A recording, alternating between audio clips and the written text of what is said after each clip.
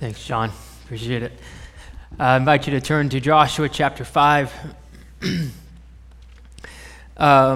Obviously, this past a week ago on Sunday night, we had Matt Ellenberger here and been processing through that as a body, as a leadership team, and hopefully this week, sometime during this week, we'll be able to communicate kind of where we are, just moving through that, praying through that decision, and appreciate your prayers as we just kind of sense or try to discern where God's leading us on that. But today we're in chapter 5 here, and it's funny, every speech class I ever took, every preaching class I ever took, all had the same beginning of what are the elements of how do you communicate and what do you do and how do you start stuff, and they all choose their own words or whatever, but they all said essentially the same thing. Make sure you start the message with something that hooks people, right, or gets people's attention. And I'm like, oh, that's easy for today. We're preaching on circumcision. Everybody up? Paying attention? All right. If you're visiting with us, welcome. It's one of the reasons why we preach through passages, because in 17 years, I have never preached on circumcision. And when you take a book, you have to preach what comes up on the next chapter, and here we are. Here's a thought. If you could think a little Bible trivia, you don't have to answer out loud, but if you can mark the idea in your mind, when was the first time God brought circumcision in? I don't know if you've thought about that too much or anything like that. I thought, just off the top of my head, I was thinking, that's got to be Exodus, right? And 10 Commandments and things like that. And then I was quickly proven wrong. I'm like, no, actually, it's Abraham. It's all the way back at the very beginning when Israel started. Who knew, right? It starts back there with Abraham in Genesis chapter 17. And God comes to Abraham, and here's the high points. He comes to Abraham and says, hey, look, and it's all the movement of God. It's all God choosing, right? And Abraham has nothing to do with this. God comes and says, Abraham, I really love you, and I want to choose you, and you're going to be the father of this massive nation. And not only that, I'm going to not only make this nation out of your family line, I'm also going to give this nation land, like great land, flowing with milk and honey. And not only am I going to give them some incredible land and real estate, I'm also going to bless the entire world through your family line in this nation. And God comes to him, and it's all by grace, right? It's God's movement. Abraham has done nothing to earn this, done nothing, and God just does this. Chooses Abraham. And he says, and I want there to be a sign of this. And what God's doing, he says, he actually calls it a covenant. He says, we're doing this thing, this agreement. And I want there to be a sign so that you know and I know you're in on this covenant thing. And he says this about what this sign is. Every male, in chapter 17 of Genesis, it says in verse 10, starting at 10, every male among you shall be circumcised. You are to undergo circumcision, and it will be a sign of the covenant between me and you. For the generations to come, every male among you who is 8 days old must be circumcised, including those born in your household or bought with money from a foreigner, those who are not your offspring, whether born in your household or bought with your money, they must be circumcised. My covenant is in your flesh. It is to be a sign of an everlasting covenant. Any uncircumcised male who has not been circumcised in the flesh will be cut off from his people. He's broken my covenant.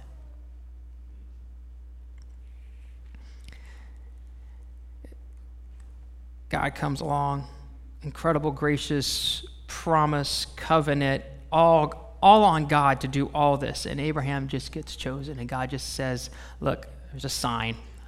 I want to know that you're all in. And God says, I'm choosing where the sign goes. And he chooses the one thing that is physiologically distinct to men, to Abraham. He chooses the one thing that is used for sexual intimacy and pleasure. He chooses the one thing that is used to bring life to the next generation. He chooses the one thing that men hide and guard. And you take this one thing away, and historically, men universally struggle with identity and their own masculinity. And God chooses, just think about it, he chooses the one thing that is profoundly male, deeply personal, and he says, that's where I want the sign. I want this personal.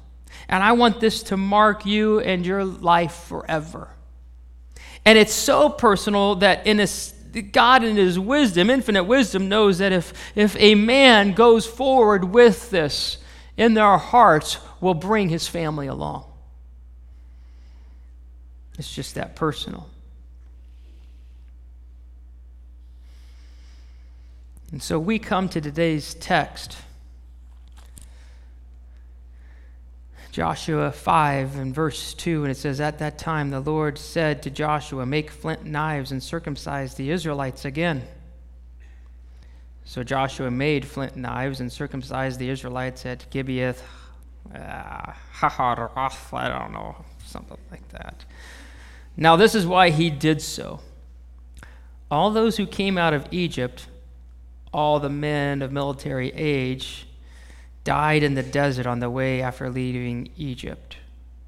All the people that came out had been circumcised, but all the people born in the desert during the journey from Egypt had not. The Israelites had moved about in the desert 40 years until all the men who were of military age when they had left Egypt had died, since they had not obeyed the Lord.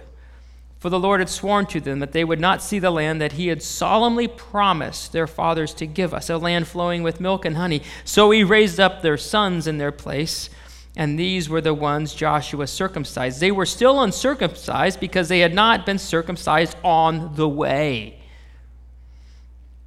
After the whole nation had been circumcised, they remained where they were in the camp until they were healed. God says this is the sign, circumcision, and it's the sign that this is deeply personal to you, and we have this covenant. Anybody who is not circumcised is out. And we come to Joshua 5, and nobody's circumcised. There's a lot of discussion of why. Why weren't they circumcised? You're supposed to do it on the 8th day after son has been born. And they have been doing it for 40 years. And there's speculation, they're moving so they couldn't do it, but that doesn't make much sense because they're babies. You can carry the babies along. The one that makes the most sense to me is everything was on hold in their minds in the wilderness. The plans God had for them, on hold. Promised land, on hold. Having a home, on hold. Eating from a land that's flowing with milk and honey, on hold. Taking away, it says here in verse 9 that the reproach of Egypt, they had this reproach of Egypt on them, whatever that meant, that was on them for 40 years. Whatever that meant, that's on hold. They never got taken away. It was all over them, this, I guess, some kind of whatever on them. And the whole covenant really is on hold in the minds of the Israelites. And so rather than act out of obedience and rather than act out of faith, they let their experience rule their minds, and they put their obedience to the covenant on hold since they felt like God had put them on hold. You put us on hold, I'll put you on hold, God.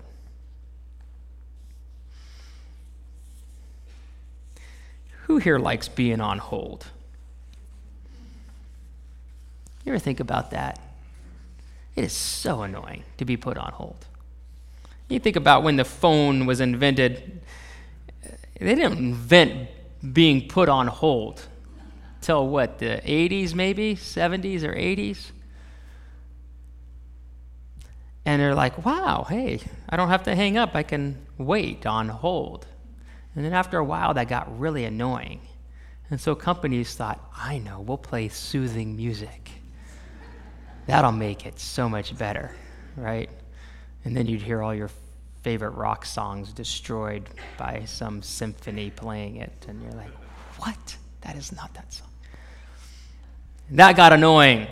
And so then they thought, oh, I know, go on a little farther, help these people stay on hold. I know, we'll start asking them questions and press 1 if you're this, and press 2 if you're this, and say this. And so you start to give all this information out while you're on hold, and when you finally got to a person, they'd ask you every single one of those questions again, and you're like, what in the world am I doing? So whenever you hear the options now, you just go, click, I guess, or click. Doesn't click. And now they got the new one, right, where they actually tell you, hey, your wait time is, they tell you how long. And that's scientifically proven to work, right? They've tested rats on this whole thing. And rats, they put 2 rats in 2 containers of water. And one treads so long but has no sign of hope. And the little fellow treads and treads and treads and finally gives up. The other rat, they put in a little tiny container of water. It starts to tread, but they show him a little ledge, a little hope. You're not on hold very long. Keep treading there, fella, right? Keep treading. Don't give up. You only have to wait. And that rat actually swims longer, like crazy amount of time longer because he's got hope. Oh, it's so hard being on hold, right? You ever been on hold with God? You ever feel like your life is nothing but being on hold?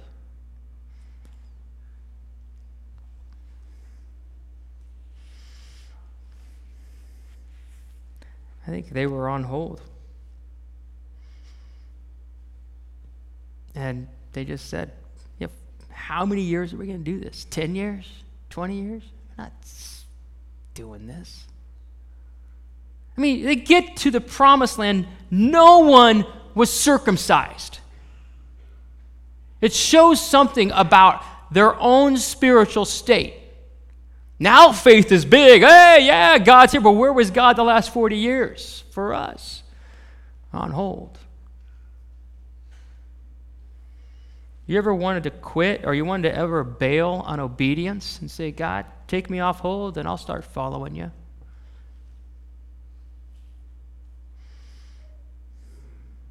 You ever get to the point where you say, well, what does it matter? I'm on hold anyway. And to compound this whole thing, so he says, hey, I want you to get circumcised, but to compound the whole thing, you think about it, for 40 years, they're not circumcised. It's silent. God doesn't say anything. And all of a sudden, now God's on the move. 3 months earlier, they had the big battles with these 2 kings and destroyed them. They're like, wow, God's awesome. And they're now getting close to the promised land, and then we see the Jordan River. God parts the river. Oh my goodness, that was amazing. And they all walk through it, and they know God's there, and it's awesome. And they've waited 40 years for this moment, and then God says, I want you to get circumcised today. The first day, they're in enemy territory. And you got to know that they're thinking, yeah, we had 40 years to talk about this, and now we're doing it on the day that we're in enemy territory. And they knew this was insane. Because if you read Genesis chapter 34, this had happened once before. And this is an awful story. It's in Genesis 34. Jacob had a daughter named Dinah. I think it's Jacob. I want to make sure on that. Yes. Dinah is the daughter of Jacob. Well, they were living in Canaan and among other Hittites and other ites, and someone actually raped Dinah. And Dinah's brothers, which were the sons of Jacob, found out about it. And they were livid. And they wanted justice. And they started working this deal kind of thing, and the men that this one guy was associated who had just raped Dinah, they came and said, hey, we want you guys to really live here. And the guy was like, they were thinking, no, it wasn't a big deal. And the brothers were thinking, no, this is a big deal. But they said, hey, we want you to live here. Why don't you intermarry with us? We'll intermarry with you, and we'll all become family, and it'll all work out. And Jacob's sons said, okay, that's cool. And they came up with this plan. They said, if you want to intermarry with us, you all have to be circumcised. And the guys, foreigners, thought about it and went, okay. So all the men were circumcised at once. And while they were still healing, Jacob's sons came and killed all of them. They know that if they all get circumcised, there's no defense. There's no defense.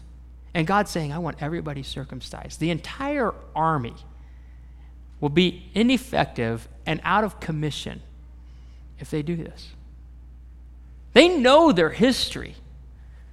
And you look at this and you go, God, what? You put us on hold for these whole years, and now's the time you want? And he's thinking, well, you had all these years to do this. Do we have a covenant or don't we?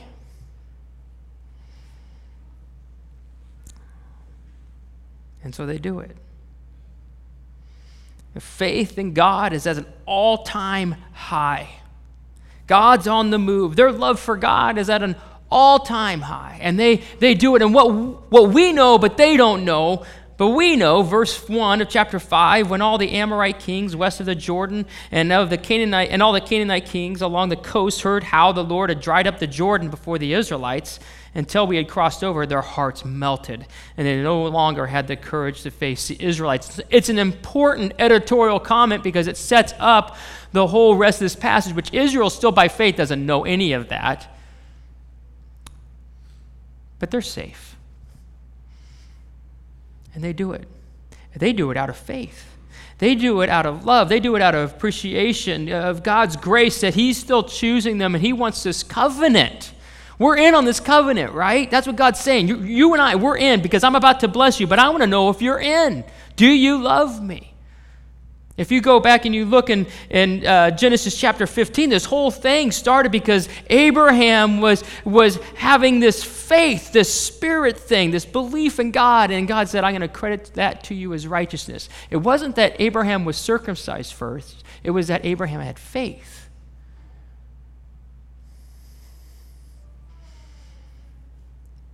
And what's interesting is what happens following the army, all the men choosing to be circumcised. Verse 9, the Lord said to Joshua, today I've rolled away the reproach of Egypt from you. So this place has been called Gilgal to this day. Gilgal means to roll away, literally to roll away. What's the reproach of Egypt? I was trying to remember that. I was like, all these stories and things, man, I've totally forgotten since college. Man, I can't even remember from last week, let alone from college. But sorry, you may not remember that from last week either. That was just part of that message. But the reproach of Egypt, actually what was happening there was Egypt. Listen to this. This happens several times in Exodus 32, Numbers 14, Deuteronomy chapter 9. And Egypt has basically been slamming and making fun of Israel for 40 years. And so Abraham is talking to God, and this is one of those moments where Israel had been rebellious, and he said, Moses.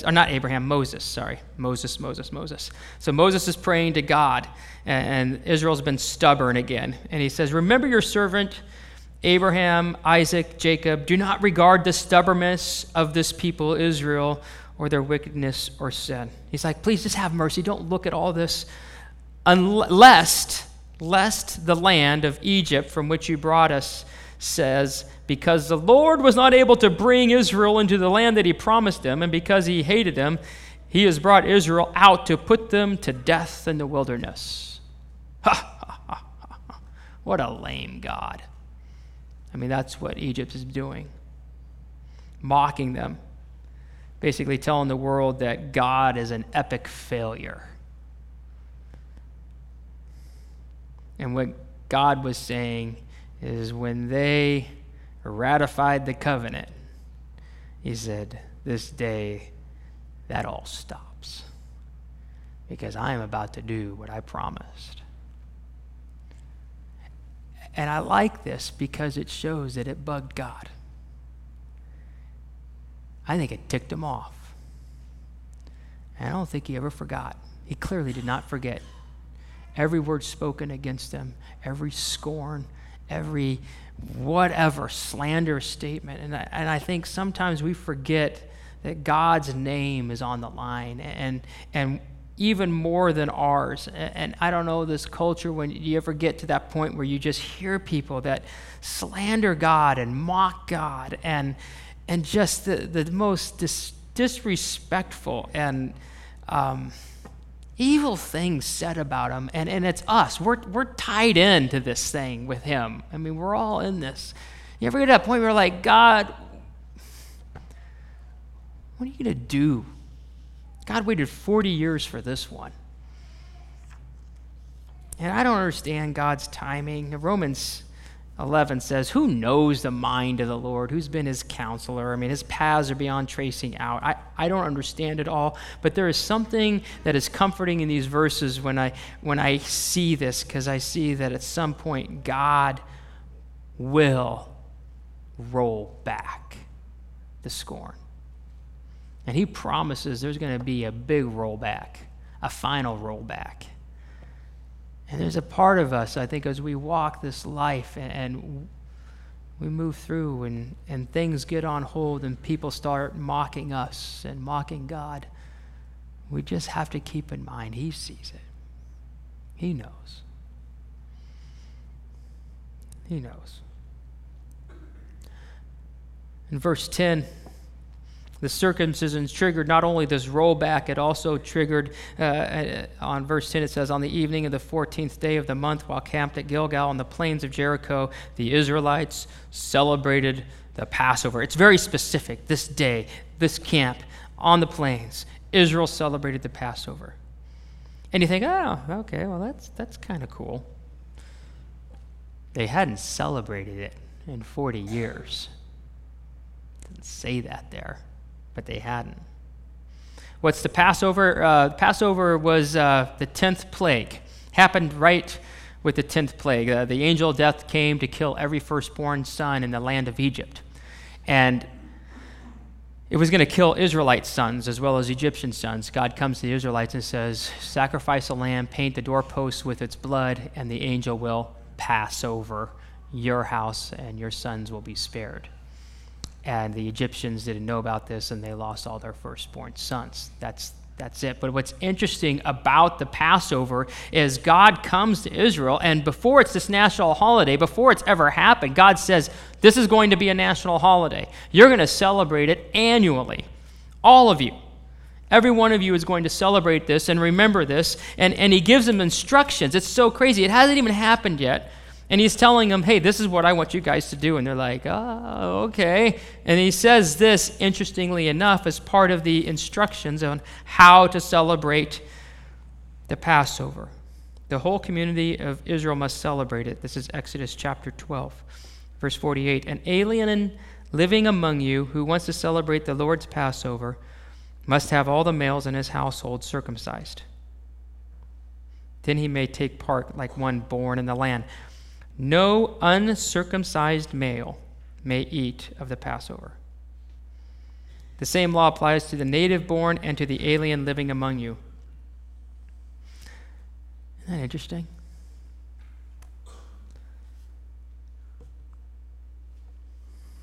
They hadn't celebrated the Passover in 40 years. They couldn't because they weren't circumcised. God didn't want them to forget their salvation, and yet for 40 years while they're on hold, they're just like, whatever.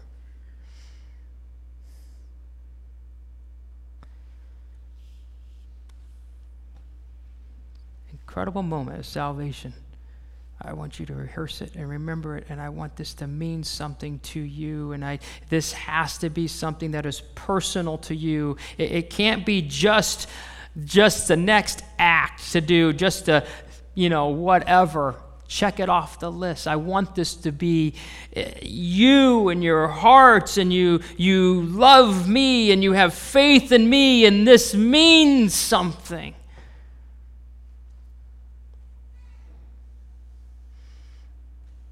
And so they celebrated the Passover. And the next day, interesting what happens, what opens up the door the next day after the Passover, verse 11. That very day they ate some of the produce of the land. First time. Unleavened bread and roasted grain. Not a great meal, but it wasn't manna. The manna stopped the day after they ate this food from the land. There was no longer any manna for the Israelites, but that year they ate some of the produce, or ate of the produce of Canaan. It's big. You ever read something, you go, man, I know this is big, I know this is significant, but it's hard to get my mind wrapped around it. I mean, could you imagine all you eat is oatmeal for 40 years? Or all you eat is mac and cheese, or all you eat is what? And then you get a taste of something else, and you're like, oh, so good. Oh, so good. Some of our kids came back from Guatemala, and I'm so tired of rice. I don't want any more rice. I don't want any more beans. No more rice, no more beans. That was 2 weeks. Not even 2 weeks. 40 years of manna. Fed them. And it's interesting, Moses, 3 months prior to this moment, came to Israel. And he said, I want you guys to understand what has just happened these last 40 years. You think you're on hold? This is what Moses said these 40 years were about. Remember how the Lord, your God, led you all the way in the desert these 40 years.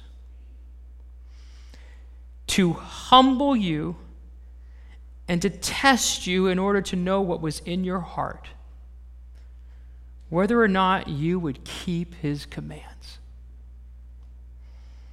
He humbled you, causing you to hunger, and then feeding you with manna, which neither you nor your fathers had known, to teach you that man does not live on bread alone, but on the very word that comes out of the mouth of God. He comes to them, the manna was still going at the time, but he comes to them, he says, hey, look, you want to know why we're on hold? I'm telling you why we're on hold. We're on hold because God wants to humble you, and he wants you to know that he provides everything, and he wants to see, will you obey when you don't know what's coming next? Will you still choose obedience when you're on hold? Or will you hang up? The wilderness was this test. It showed what was in their hearts. They learned that life itself is God and his word. You ever been on hold? In the middle of being on hold, it's obedience. It's you just need God because it's so hard. Like, you get it, and then a week later, it's like, I can't do it. I don't want to do it anymore. And then he shows you the word, he speaks to you, you go, okay, I'll do it. Okay. It is so hard.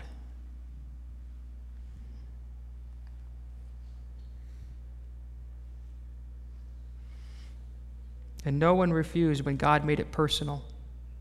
No one pushed back in this moment and said, God's going too far. He's asking too much. He has no right to ask me to do that. There's just humility. There's obedience. And what next, God? What else do you want?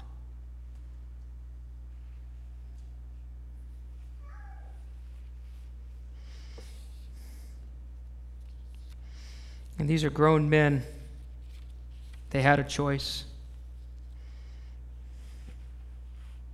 Never been circumcised. They took themselves and said, I'll do this. Not only take themselves, they took their sons. probably had to hold their sons down.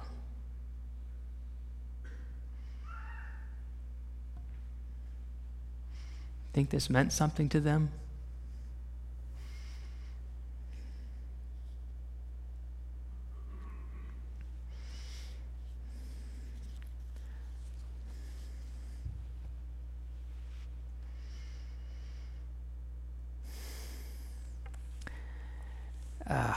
I just don't have this written down right. It all happened in the first service. This sermon's been a mess. And I just know I'm not saying this right. Or maybe I am, I don't know.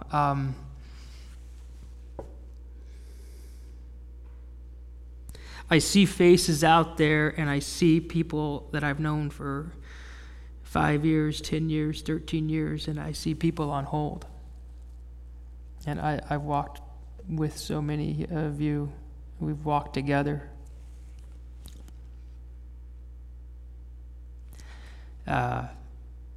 Through marriages, through struggles with children, struggles to have children, losing jobs,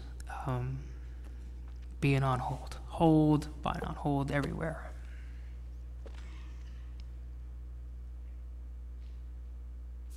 The only path when we're on hold is a humility. The only path is just obedience. The only path is, God, I need life. You're your life. There's no other life. There's no other life found. Just speak a word.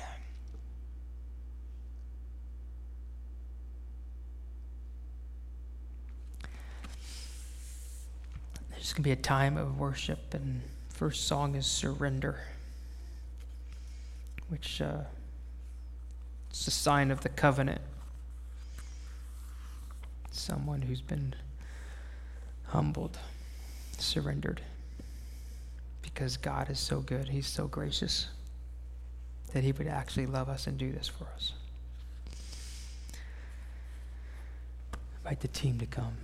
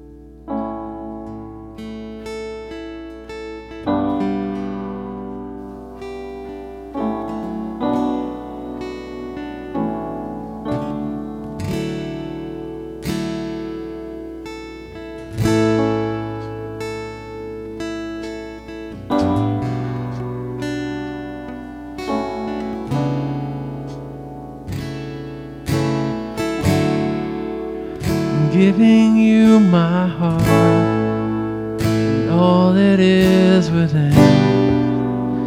Lay it all down for the sake of you, my King. I'm giving you my dreams. I'm laying down my rights. I'm giving up my pride for the promise of new life. And I surrender all to you, all to you. And I surrender all to you, all to you.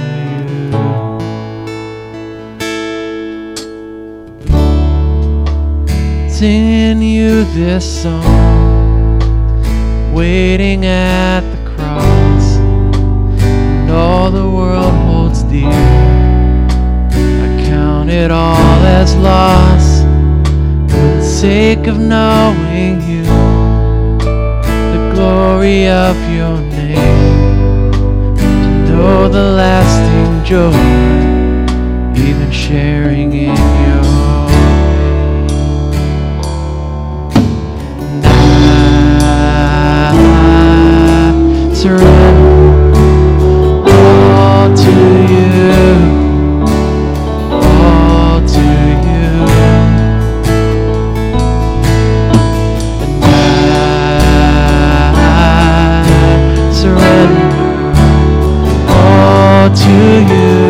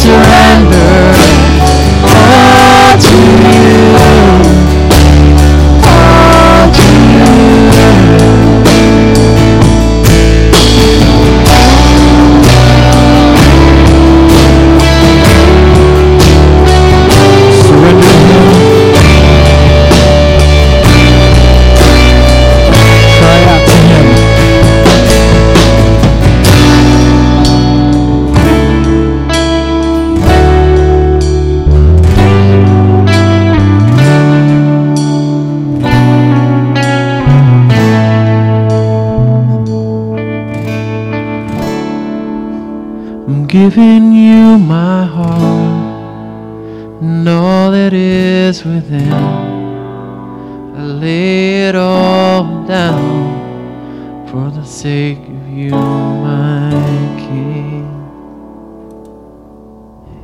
Jesus, we surrender to you. We come before you saying we need you, Lord. We need you, Lord.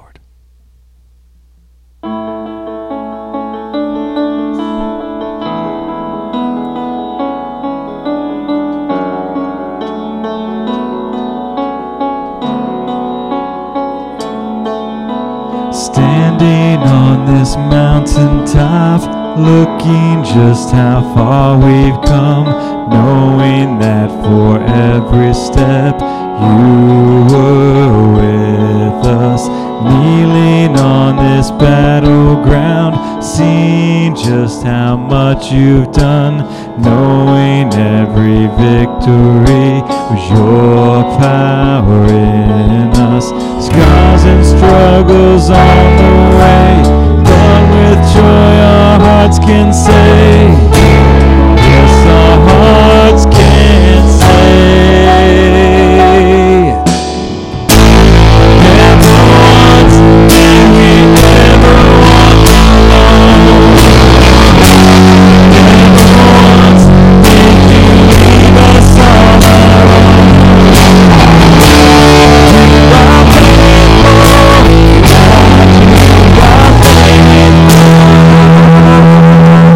Kneeling on this battleground, seeing just how much you've done, knowing every victory was your power in us. Scars and struggles on the way, but with joy our hearts can sing. Yes, our hearts can say.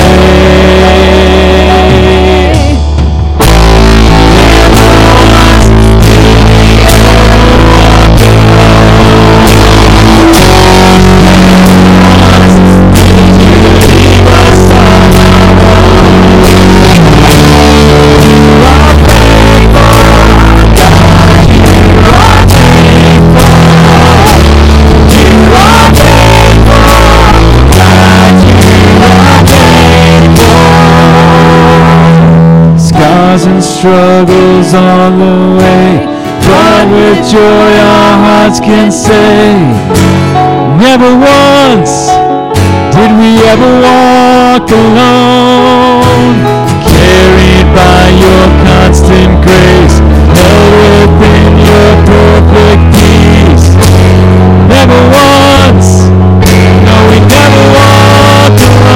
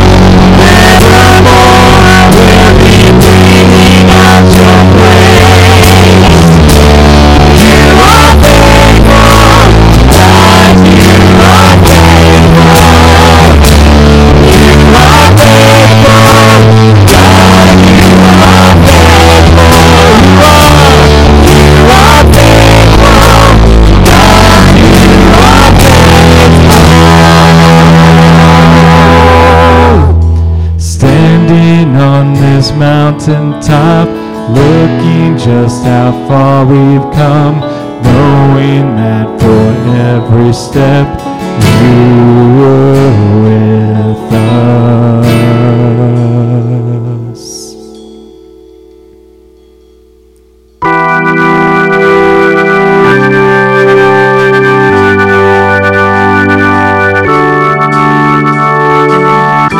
Where you go, I go.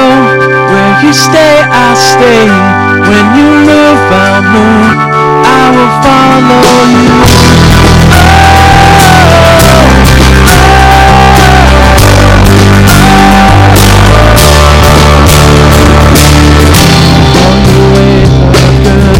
All your ways are sure.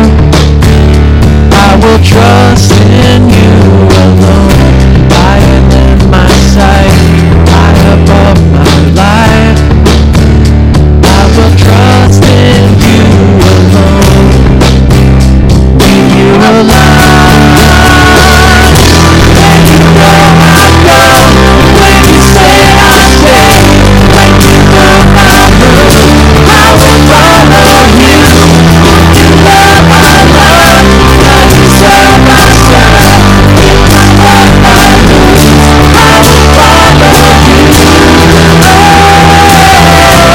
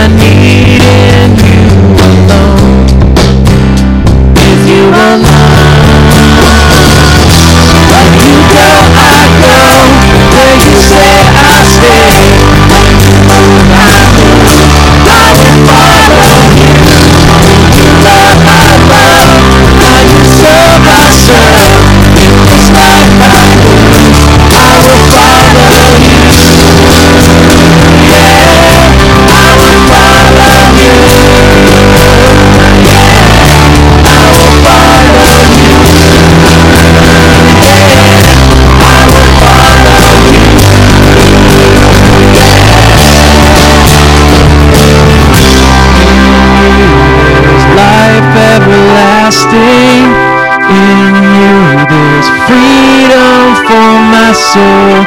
In you there's joy, unending joy. In you there's life everlasting. In you there's freedom for my soul. In you there's joy, unending joy.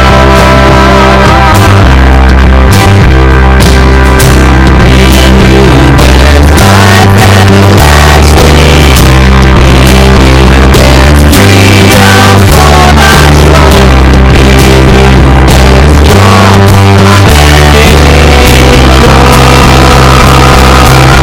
will follow. Where you go, I go. Where you stay, I stay. When you move, I move. I will follow you. When you love, I love. How you serve, I serve. If this life I lose, I will follow. Where you go, I go. Where you stay, I stay. When you move, I move. I will follow you. When you love, I love. How you serve, I serve. If this life I lose, I will follow you.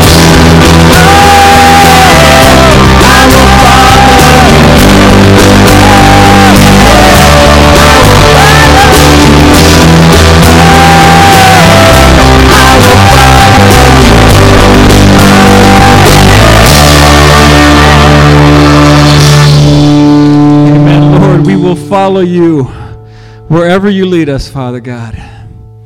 We are your people. Go now, following the love of Christ, following the light of Christ. Be his light, be his love as you go out into this world this week. Have a fantastic Sunday, and we'll see you all back here next week. If God is still moving in your hearts, please do not let this be the end. If you need prayer, you want to spend some time in prayer or just in quiet, feel free to come on down front. Otherwise, we will see you next week. Have a great day.